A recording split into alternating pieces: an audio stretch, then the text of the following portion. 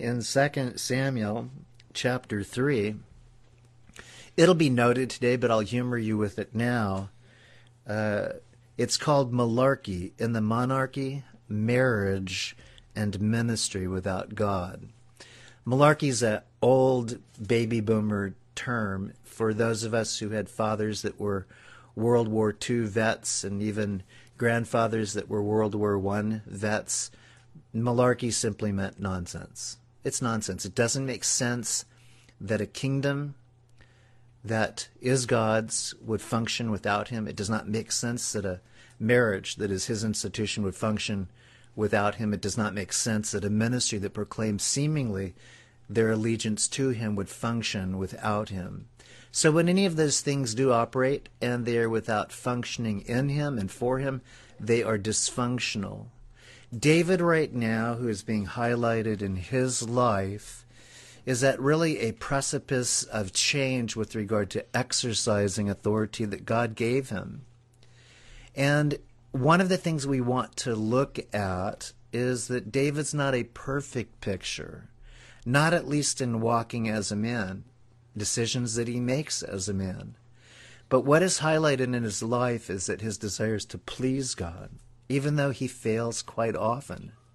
But I would say he fails far less or with infrequency to others that are not even seeking God. And we know that he has sought God. But in some fundamental ways right now, there's error that's on the horizon that he's entered into. Part of that is the influence of a people group that said in a given moment of time, and either just prior to David's birth, very likely, or just at his birth, there was a desire that the people wanted to say, we don't want God anymore. We want to be just like these other guys around us. We want a king. And so because we've been through 1 Samuel, that should resonate. You should remember that. And in the same context, this is where we're also looking at as well. Last week, in title, it was called When Generals Become Kings. And it was intended to say that we can think far too much of ourselves in positions that we are quite good at, but that when we go beyond that and we take on that which God has not given us, and in fact are dismissive of God in it, there are things that we err on as well. And we've seen that in our government. Very important to realize. Again, generals are those who are in a military sense at the highest point of decision making, and they govern over the lives of those who are willing to lay down their lives for their country, for their community. As a result of that, decisions that are made should not be made lightly, and they should not be made by God. And I don't even believe they should be made based on historic military strategies, because God's the one that has given those strategies, and each time that there's something that relates to a conflict, God is the one that knows actually how to precisely move in strategy.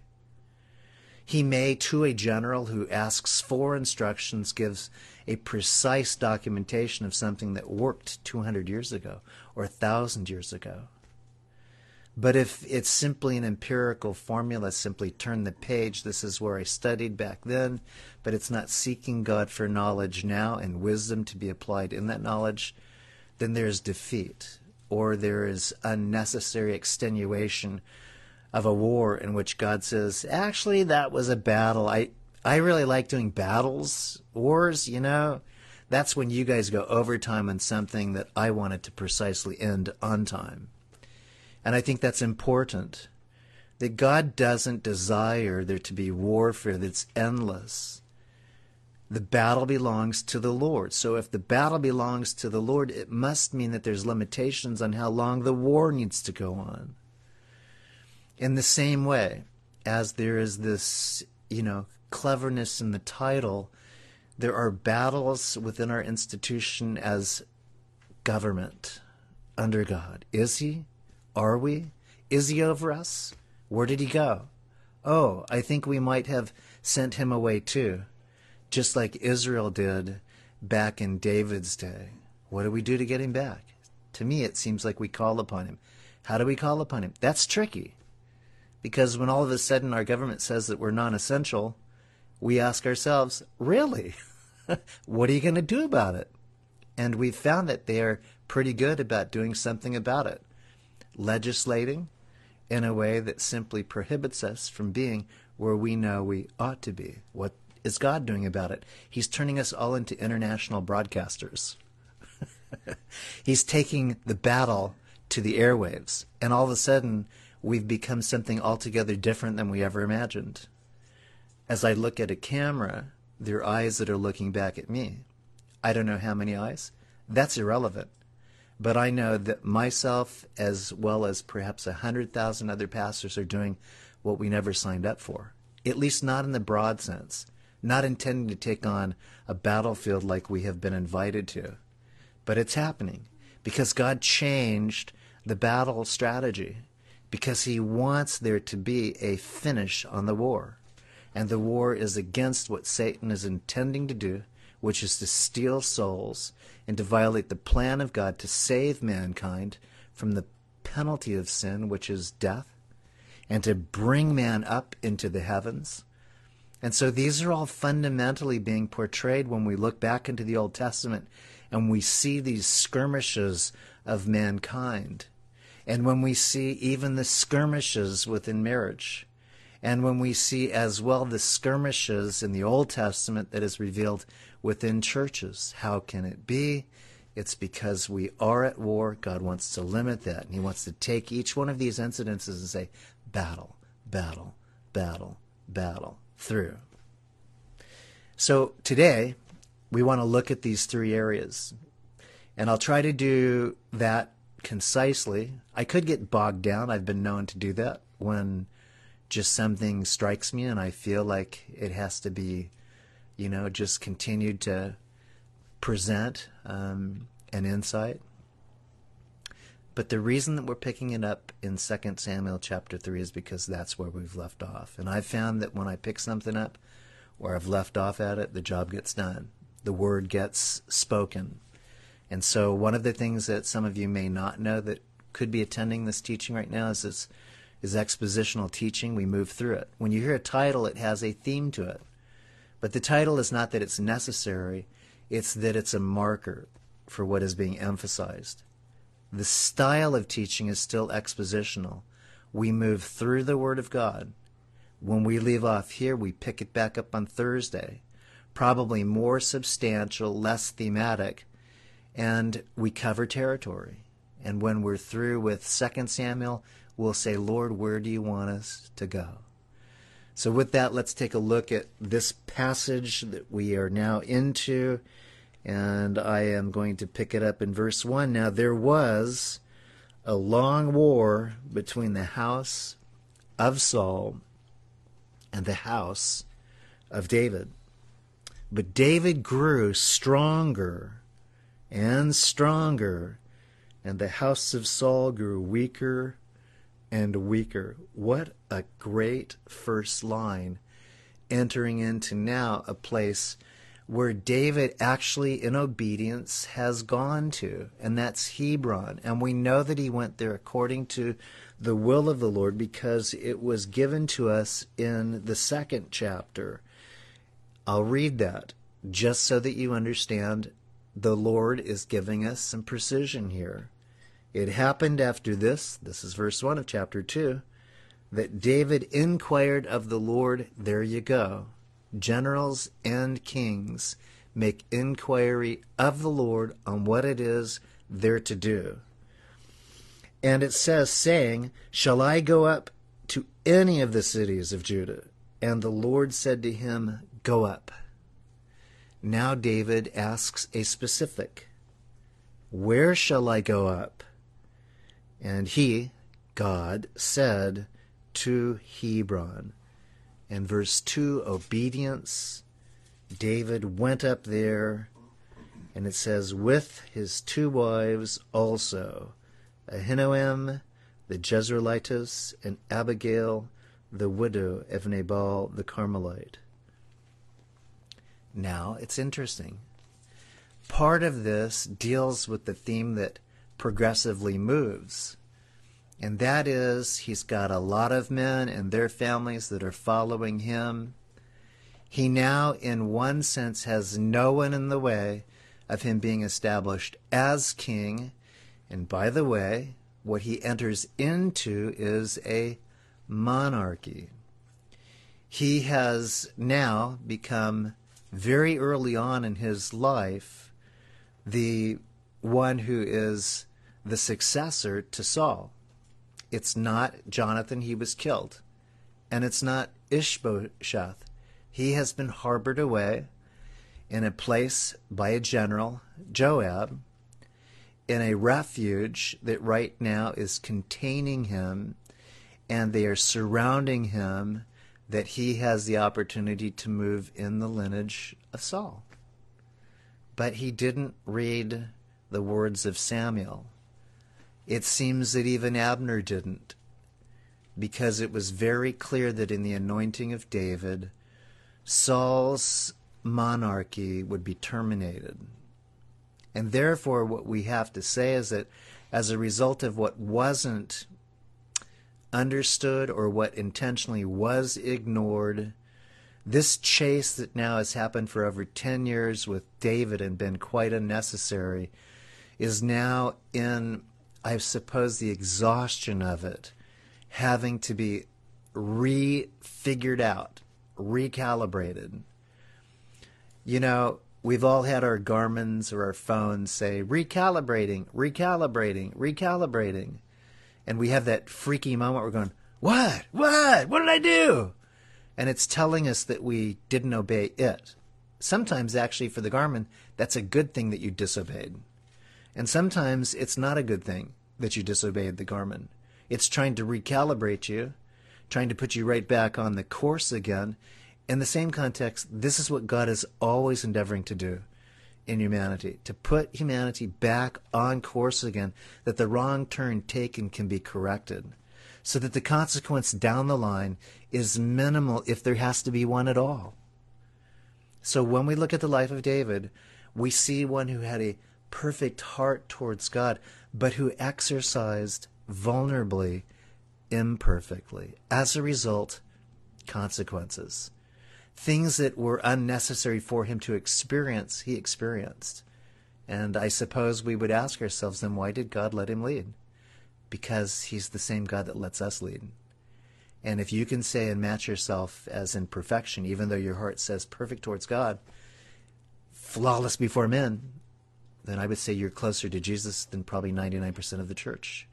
That is to be applauded, not insulted. But the fact of the matter is that God would say, there is none righteous, no, not one.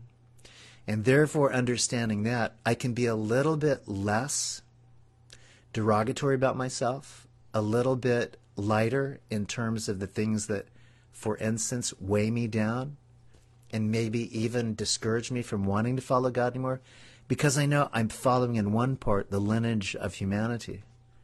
But I don't have to make all of the mistakes if I read about it. If I employ it, I can minimize the consequences. The reason that this is apropos is because we can already see something that's happening that was not God's intention for David. What is it? We see two women that have been mentioned. And you may say, well, isn't that what they did back then? Yep, they did. They did. It was called multiplying wives. And kings were not to have done that. But here's the interesting thing. Was David aware of that right now as a young man who was a shepherd, who was a minister of music, who actually was invited into Saul's court, who became a warrior in what he had done protecting his father's flock, and literally one who became a warrior employed as a general under Saul's army? And how in the world did he get to be a general in Saul's army? Just by slingshotting a giant to death? In part. In part, that is true. But he had to enter in to ultimately a decision that he had made earlier, and that was the courts of Saul. The courts of Saul meant that there was a predicament, and we can go back and you can find that in 1 Samuel 16, in which a predicament in Saul's life, which was ordained by God, in which a spirit would settle upon him and make difficult his ability to enjoy the position of being a king. It was an annoying spirit. It was one sent to him, and there was no remedy except music. David was one who had been noted as a singer of excellence. And I bring your attention to this because I find that to be a link in terms of where we can also make a choice. Will we sing the blues, or will we be found singing God's praise? And if it was effective for Saul, who indeed says by those who were counselors to him, there is one who sings and plays well. And there's David. But here's what I need to know, or you to know. I need to hear it again, too, to know it. But before David entered into that time of being what you would call the valiant warrior, the little guy going up a big giant, he was actually praising God and watching sheep. He was actually being summoned well before he was being qualified to be heroic. Kings are made by God, not in what they want to be, but actually in what they are already behaving as. In order to be a good king, you have to be the subject of a king. And what is understood in David's life is that he had no ambition other than to write songs to God, who was the King of Kings, Lord of Lords, and to be defending his father's flock. Isn't that cool? God said, you have all the qualifications. You know how to praise me. I'm into that. Judah's going to be my tribe, as you know, that goes out before me in battle. Everything that I see in you as one who ought to be here, I'm going to fashion and forge. You're going to have real life experiences. And the things that you write of me are going to be amazing. And the things that you do for me, unbelievable.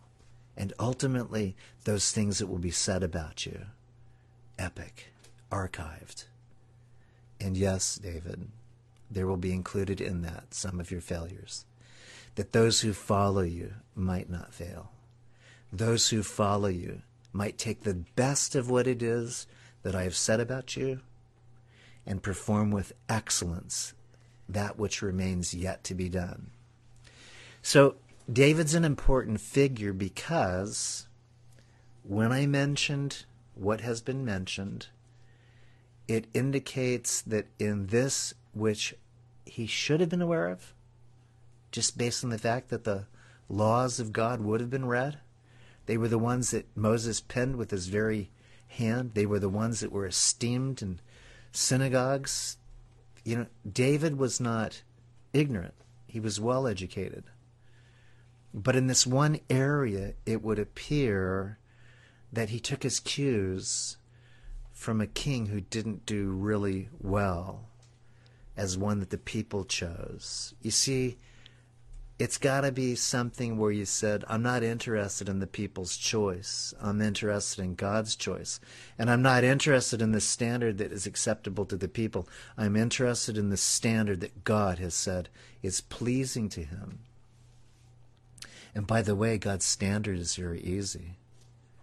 We're to love the Lord our God with all our heart, soul, mind, and strength. Love our neighbor as ourselves. We're to embrace doctrine that he has given to us in his word, which is inerrant, and we get to work out our salvation in fear and trembling, meaning that every decision we make has the potential of fear of him, of consequence, but ultimately that, what's God going to do? Or, hope I don't mess up. Both of those things are important. The hope I don't mess up, and the, what God can do in this situation. Amazing. Amazing. So go back to, if you would, Deuteronomy 17, where we hear the word of the Lord spoken through the pen of Moses pertaining to the monarchy that is to come. And that's the thing that fascinates me. Moses had to pen about a monarchy that was still like some 436 years away. He must have been scratching his head. Monarchy? Is that the butterflies we just ran through coming through that 40? No, not monarchs. Not those. Not those, Moses. It's about a form, a governance that right now is different than the one that you operate in. But he pens it. So here we go, and I'll pick this up. First of all, in verse 13 of 17. Verse 13 of chapter 17 of Deuteronomy. And all the people shall hear and fear and no longer act presumptuously. Moses had to pen that. This is the nature of the people you're running with, okay? These are the ones that will be following you as you present the word from me to them. So 13 simply says this: all the people shall hear and fear. That's a good word for us. It's a good word for us in this democracy republic, that we should hear from the Lord and fear him and no longer act presumptuously. Let's continue. It gets good. And when you come to the land which the Lord your God is giving you, and possess it, and dwell in it, and say, I will set a king over me, like all the nations that are around me. Moses wasn't operating in monarchy mode. He's penning something that God is cluing him in on the disposition of the people who will be dispossessed as a people. Look, if that's the way you're going to go, God will say, go your own way. And when you go your own way, you're going to go actually in 4 directions, to all 4 corners of the earth. Because of what ultimately you did, and my allowance in the doing of it, your consequence will be grave. In fact, your graves will mark every corner of the earth by what you've chosen, and that's rejecting me. Therefore, in a present tense sense, we're a nation that needs to get back to God. Because if God turns his back on us, we could go anywhere. Prayerfully, those of you who here have a relationship with God, and I can tell you affirmatively, your direction is up and out. That's the message that we want to be able to share, is that history records that kings, monarchs, they mess up, and people that follow them and the whims of the culture that literally steer them, they get destroyed. God would that none should perish. So David's not a marker right now of why we should have a monarchy. David right now is being used on why precautions ought to be gravely considered in the weakness of any government, any type of governing that is absent of God's authority and blessings. By the way, God could have worked with monarchies, and in fact he has. He has. He's done great works through historical monarchies. It's just that they don't have the ability to stay up on their greatness, because everything about life says you're going down. And eventually that's what happens. Culture goes down.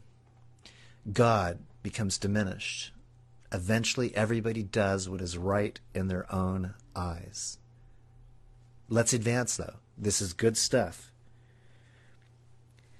You shall surely, in verse 15, set a king over you whom the Lord your God chooses, one from among your brethren you shall set as a king over you, but you may not set a foreigner over you who is not your brother. All right, monarchies.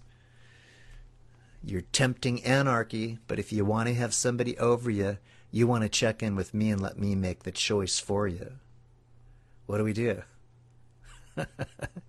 I am woman, hear me roar, a number's too big to ignore. So Or the Sons of Anarchy, we're going to make this right. We have red and blue, but we don't have the cross. So the one song, if you're a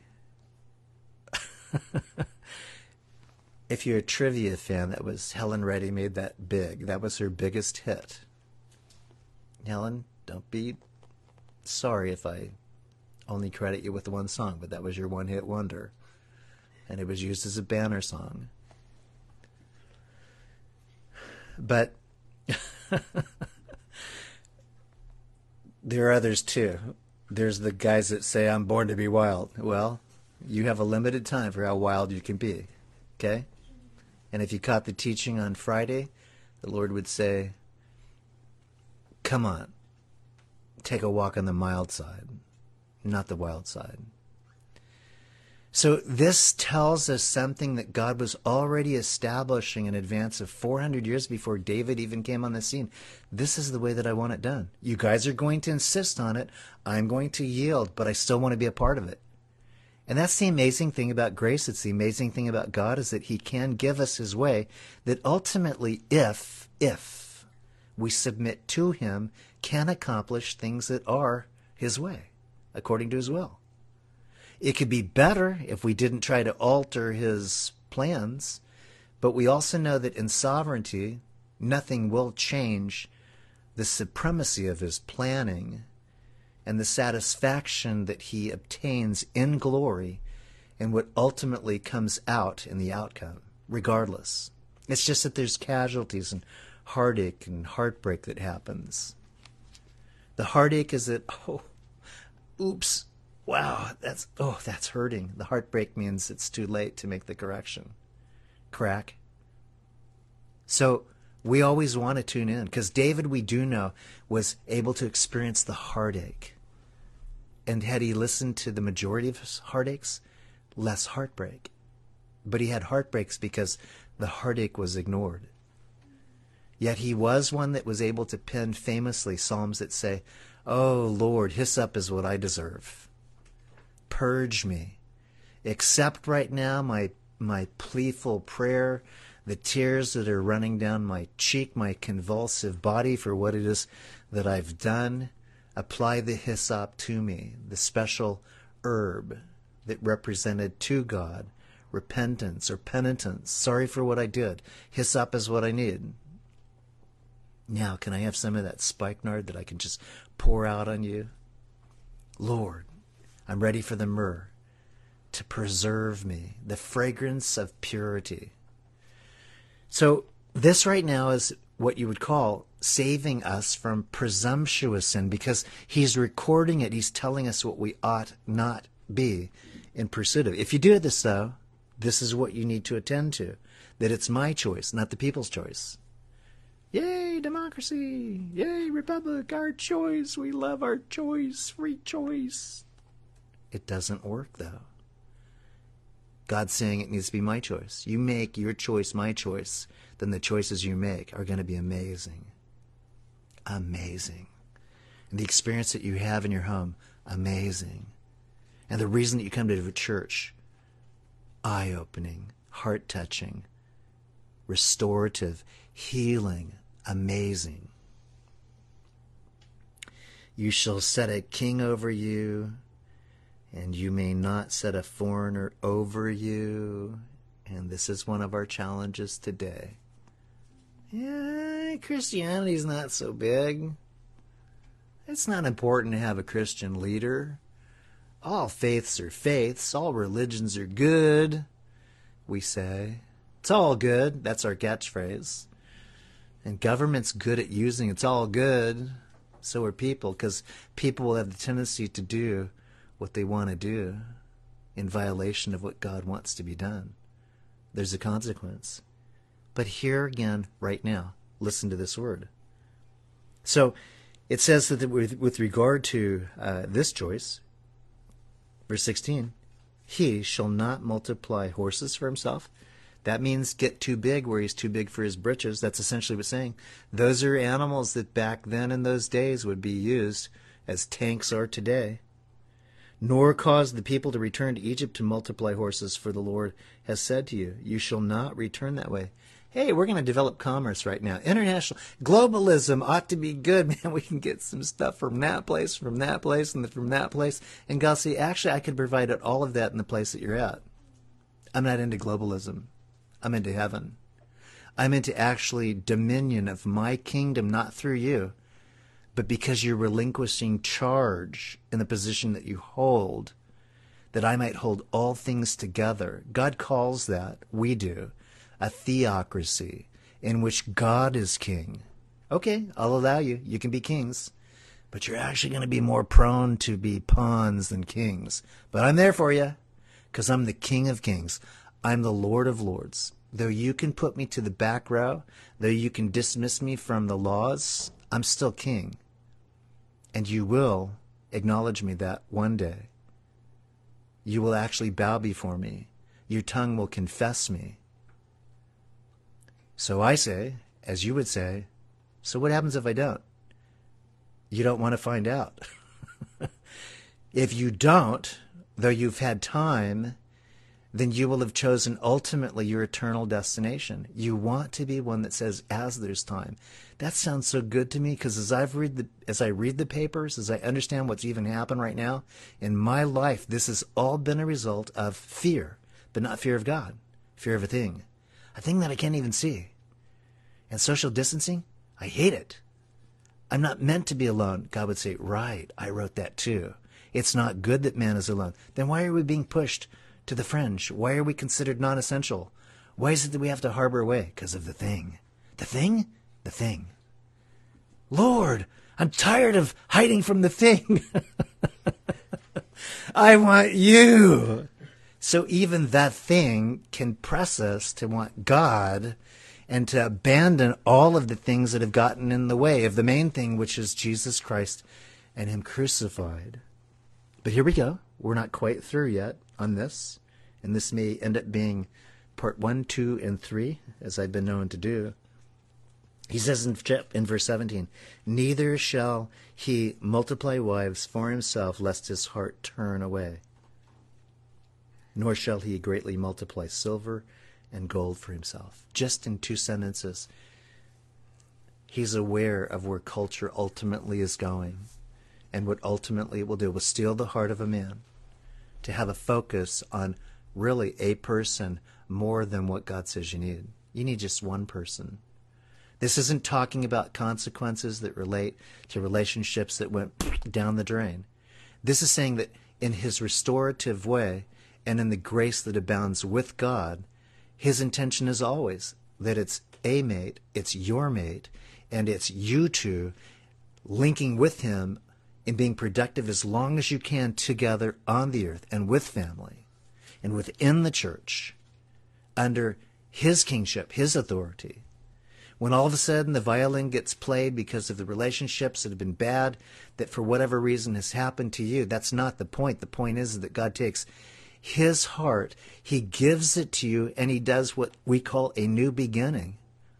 And that means that even our country has an opportunity to be given a new heart and a new beginning. And it certainly can happen at a times of election, but it's far less a chance in the way that our culture has gone that can happen.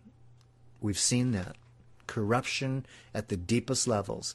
Corruption at the most grievous of areas in responsibility that have been negligent, malicious, contrary to the heart of those who establish such a beautiful means by which people can be governed, but always with the intention that it was freedom of religion, and no, not just any religion. It was always faith. The faith of our fathers to the faith of our Heavenly Father who gave His only Son. No other meaning to it at all. Every other faith has been disproven in the course of history and ultimately the crises of the nations. So with this, you may say, what was that? Sorry, my Bible, I think, just fell apart. Which is a good thing. I'm using it. But with that, it brings us now to this area. And I need to share this with you, because David would have already had that heartache. There already would have been a heartache in where he was at. Because when we look at this passage and when we go back and review where he had been given, obviously, a wife, and that's back in 16, 17, and 18 as we track with David. Remember one of the curious things that happened when he was moved into being a young combatant and ultimately a victorious warrior? Some of the men had already planted in his mind, and by the way, the guy that can take that guy out, he becomes the king's son-in-law. And you ought to look at those daughters he's got. Huh? Yeah, the son-in-law. You get to have a woman. Now, we know that David wasn't particularly old, but we also know that with that became a particular, if you would, carnal challenge. I get to be a part of the king's family, and it could change everything about my life right now. I get a gal, chances are I'm going to get gold, and I'm going to get a position. We don't have that expressed at David or with David at this time.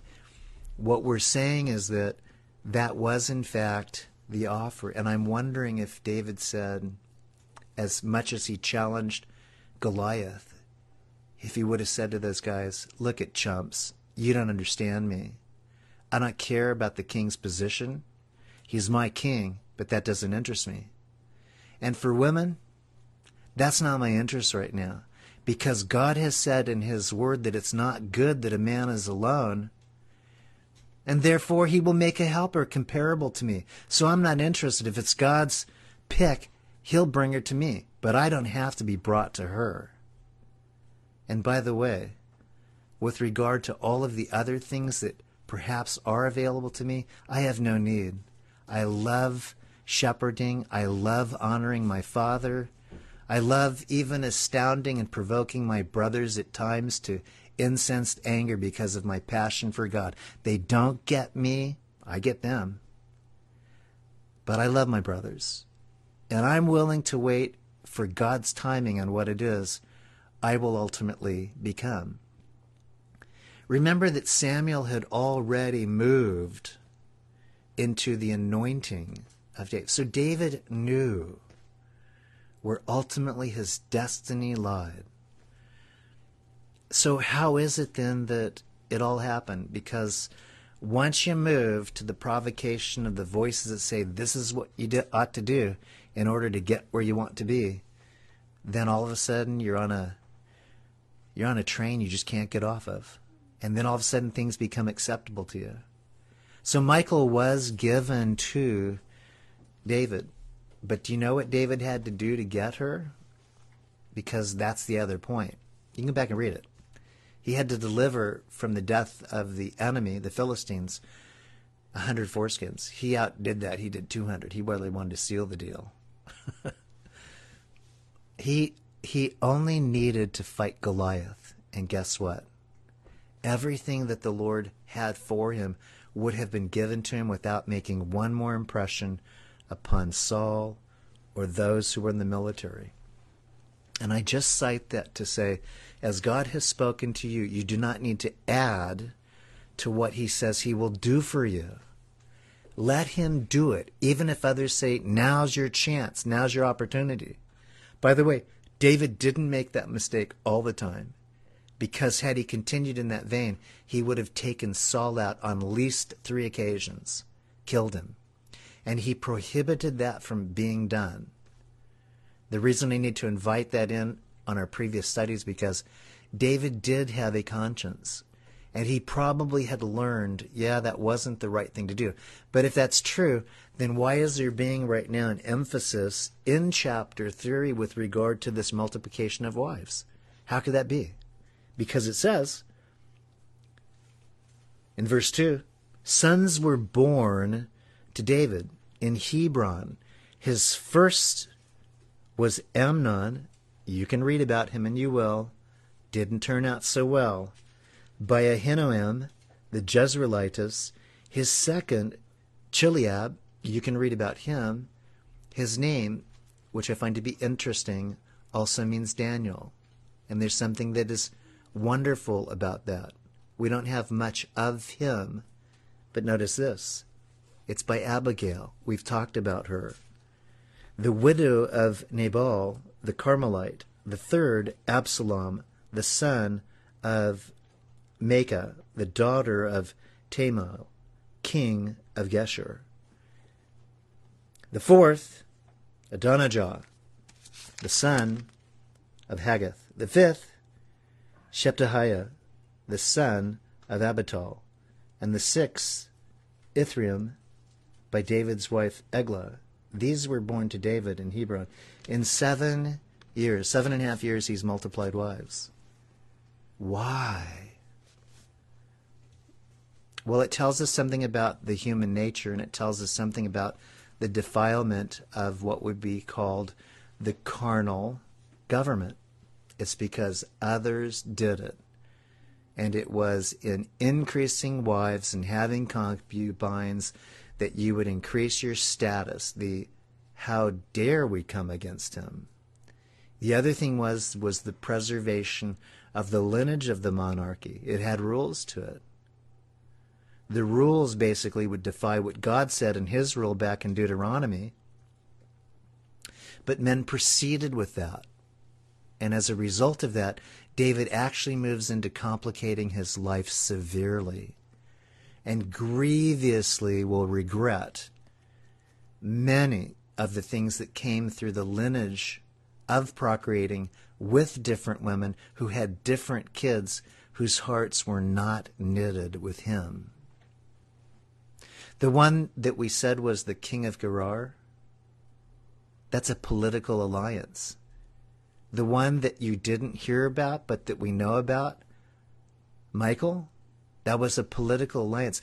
It's very likely that David entered into that because it was a manipulative act from Saul to control David by what he saw in David, by what he had heard. That's the guy that you have singing guitar right now in that room. He's going to take your place. We heard about it.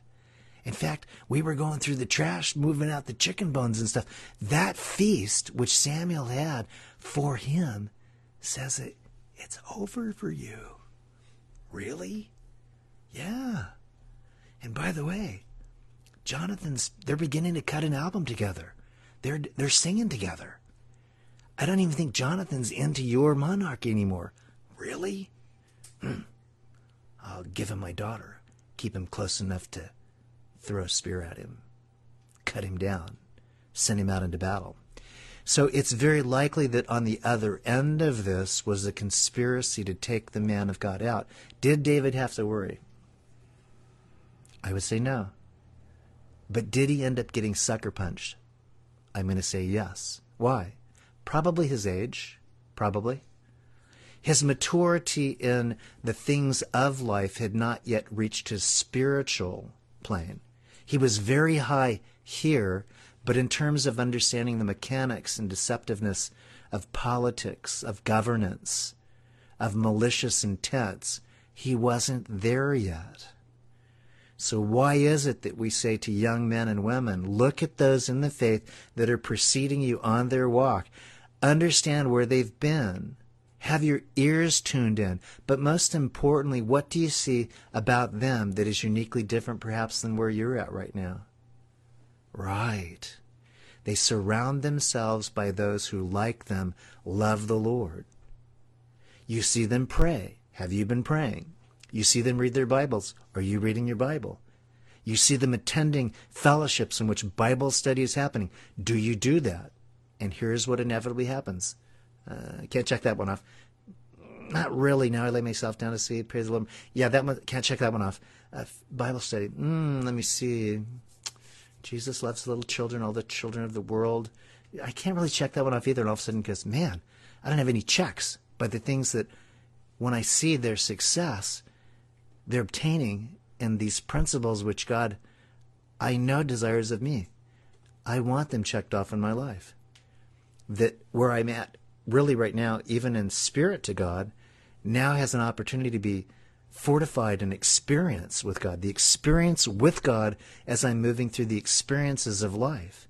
See, some people can have a very high plateau of spirituality, meaning not denying God, but at the same time not being exercised in the discipline of following God in the experiences of life. This, I think, is where David was vulnerable at. He could handle that guitar great. By the way, he was faithful because he would go from the area where he would, put Saul to sleep, dodge a couple spears, have a couple of, elbow bumps with Jonathan, and then he'd head back to take care of the sheep with his father. He was a very faithful son, which, by the way, is a marker for men and women being faithful as sons and daughters to those who are your father and your mother. Does it end here? Almost. But that I want to also give us just an opportunity to see a qualifier. And so I'm going to direct your eyeballs back to 1 Samuel.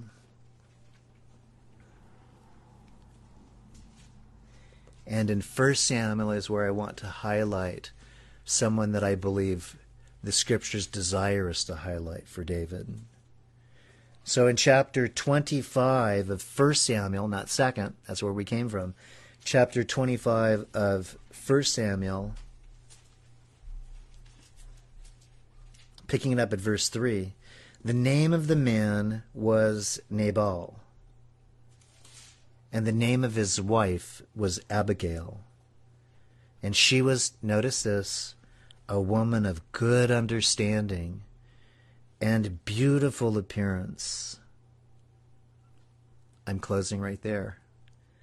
It says, in good understanding and beautiful appearance. Michal had been taken away from David. David's on the run for 10 years.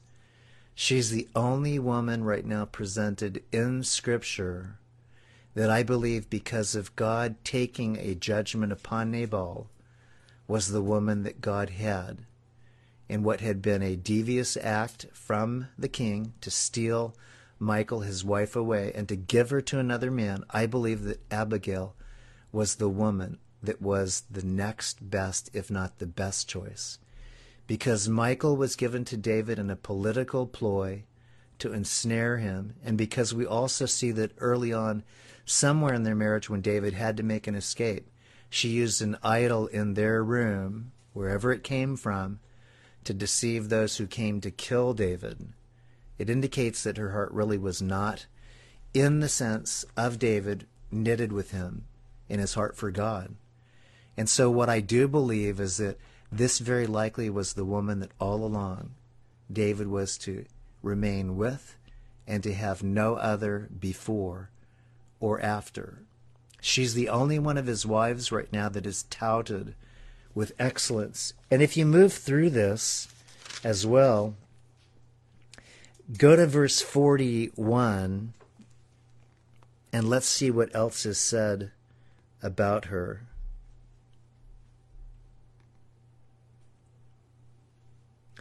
David makes a proposal to her in verse 39. He sends people for that. And it says, verse 41, she arose, bowed her face to the earth, and said, here's your maidservant, a servant to wash the feet of the servants of my Lord.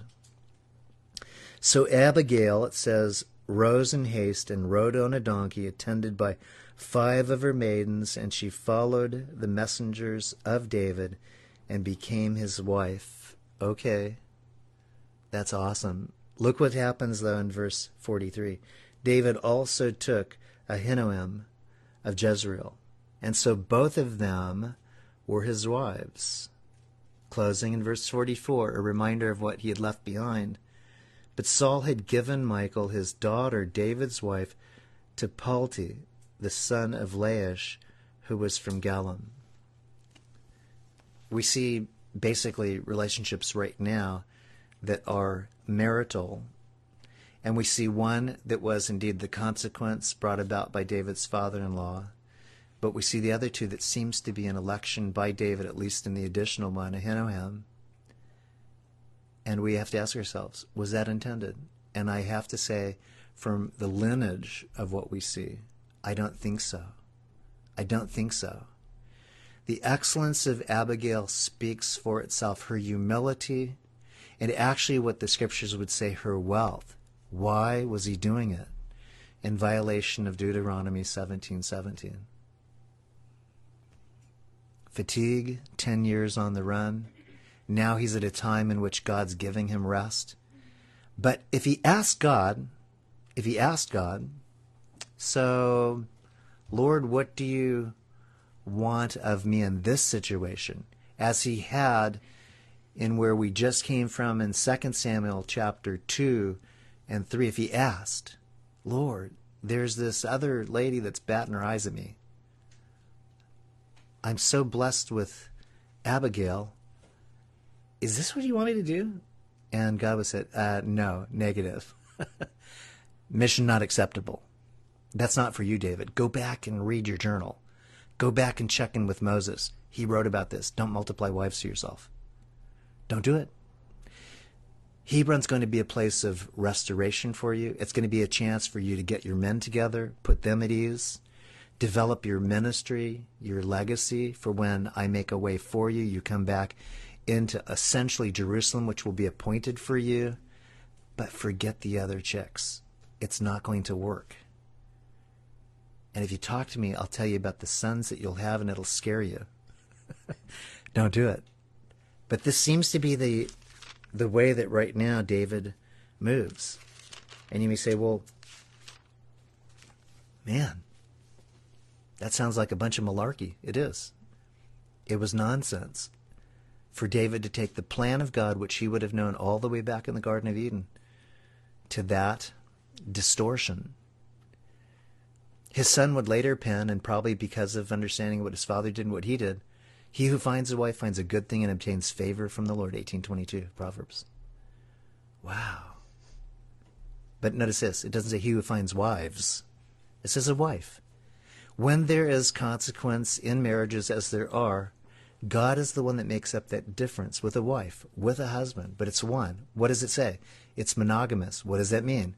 It means that it's centrally focused on one person who has enough challenges coming into your life that you don't need any other challenge in following God with your lives. You can't do it. No one was successful in that. More mouths to feed, more personalities to keep happy. And what God says ultimately is that is going to steal your heart from me. That excess is going to steal your heart from me.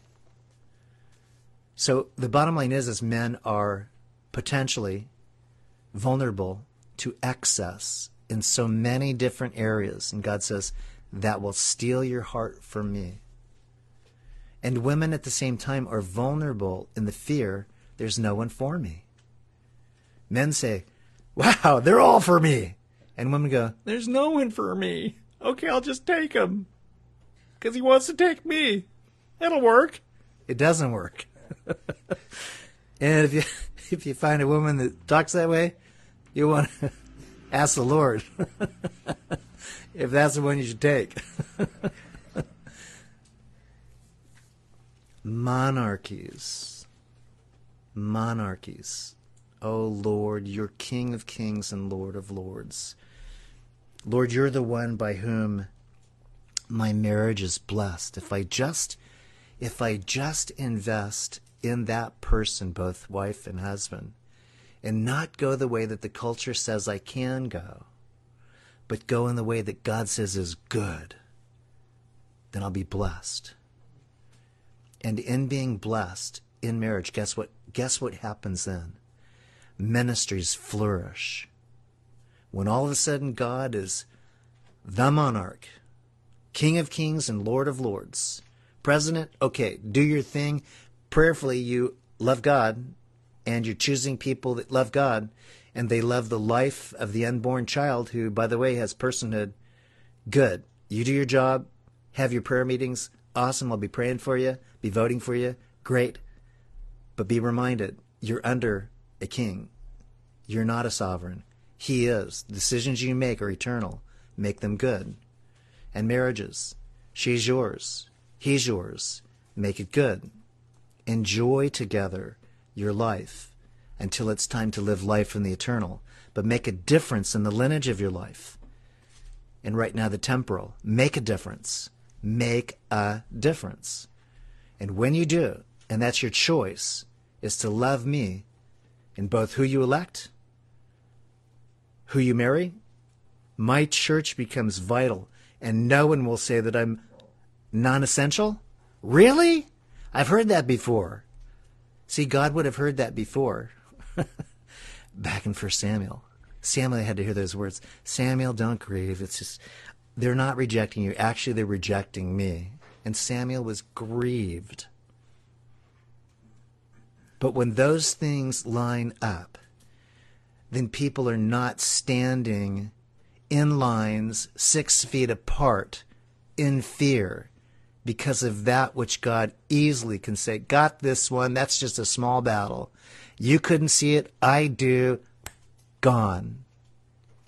Okay, you didn't check in with me on it, you haven't sought me for it. By the way, I had over 100,000 medical scientists, civil engineers, policemen, doctors, lawyers, teachers, moms, dads, educators, fishermen, all lined up ready to take on every single thing that you guys face now. But you rejected them in the womb.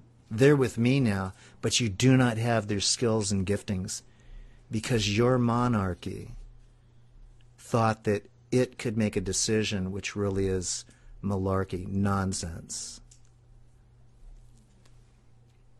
And so simply in closing in this last area, the church was given a directive that was very succinct. In Acts chapter 2, if you want to see how it works, the simplicity of it, it's simply this. We wait upon the Lord. We wait for the Lord.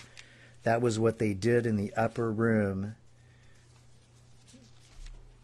But in Acts chapter 2, the vital church says that with many other words, he testified and exhorted them, saying, be saved from this perverse generation. And those, notice this, who gladly received his word were baptized. And that day about 3,000 souls were added to them. And the question would be in this closing, do you gladly receive the word today? Well, I would have had you shut your mouth 30 minutes ago. You can get back to it. But can you say, where you've sat through movies that are 3 times as long as this sermon, can you say, I gladly receive the word today? Correction for the culture that elects monarchs that dismiss the sanctity of life, that do not care about the holiness of marriage, that find the church as irrelevant and non-essential. Can you say that on this 1 hour, that word was good? It was hard. It was hard. And I'm going to find out where you live. I'm going to deal with you. But it was a good word. It was good enough to get me angry at you. You better hope God protects you. I have trust and confidence that God will protect me. And I don't doubt that there are insults and injuries that unnecessarily perhaps are being forged in your mind. But it's not me. It's the word of God that challenges you in your mindset. And so gladly receive the word today and pray in that gladness that the Lord begins to reign once again in this land. And you know what it's called? It's called revival. It is called revival when the heart and soul of the unbeliever and the heart and soul of the so-so believer are knitted together in one course action. I've got to change direction. What I decided to do back then, months ago, when the virus hit, I cannot any longer do. And this 6 foot, man, I want to close it with a handshake, with a hug, with a prayer. Because I guarantee you, I'm not going to live my life 6 feet of distance between people. If that's it, you hear it. they can take me to jail because it's wrong. And there are, on the other side of this argument, people that would say, you know what, there's an answer for that. It's actually coming close and getting immunity. Because people are in unity, you can get immunity. But when you separate, that's all you're doing. You're protecting yourself in vulnerability for one particular day in which you no longer have protection.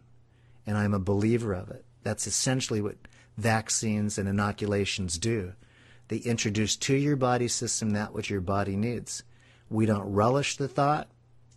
I can remember the nightmares of getting those live flu shots when it was an elephant gun they shot you with. And all the ablets, you didn't want to see us if you were a doctor because we could outrun you and we could throw obstacles in your way. We had to be cornered by a bunch of them. We had to be held down to get the nail.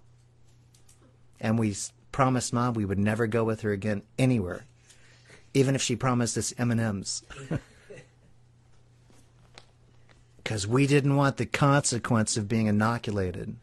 But Mom knew if you don't get this, you'll die because of a greater consequence. Your body system will not be ready. And the Lord would say to you, get inoculated in the Scriptures, that you might not die because of sin, which expresses itself in disease, manifestations right now that are corrupt to you, to your spirit, to your body. Get saved, get inoculated. The simplicity of this was that they continued steadfastly in the apostles' doctrine, fellowship in the breaking of bread, and in prayers. Then fear came upon every soul, and many wonders and signs were done through the apostles, and all who believed were together, and they had all things in common. Won't that be great to have common ground again in the church and a commonality in studying the Scriptures?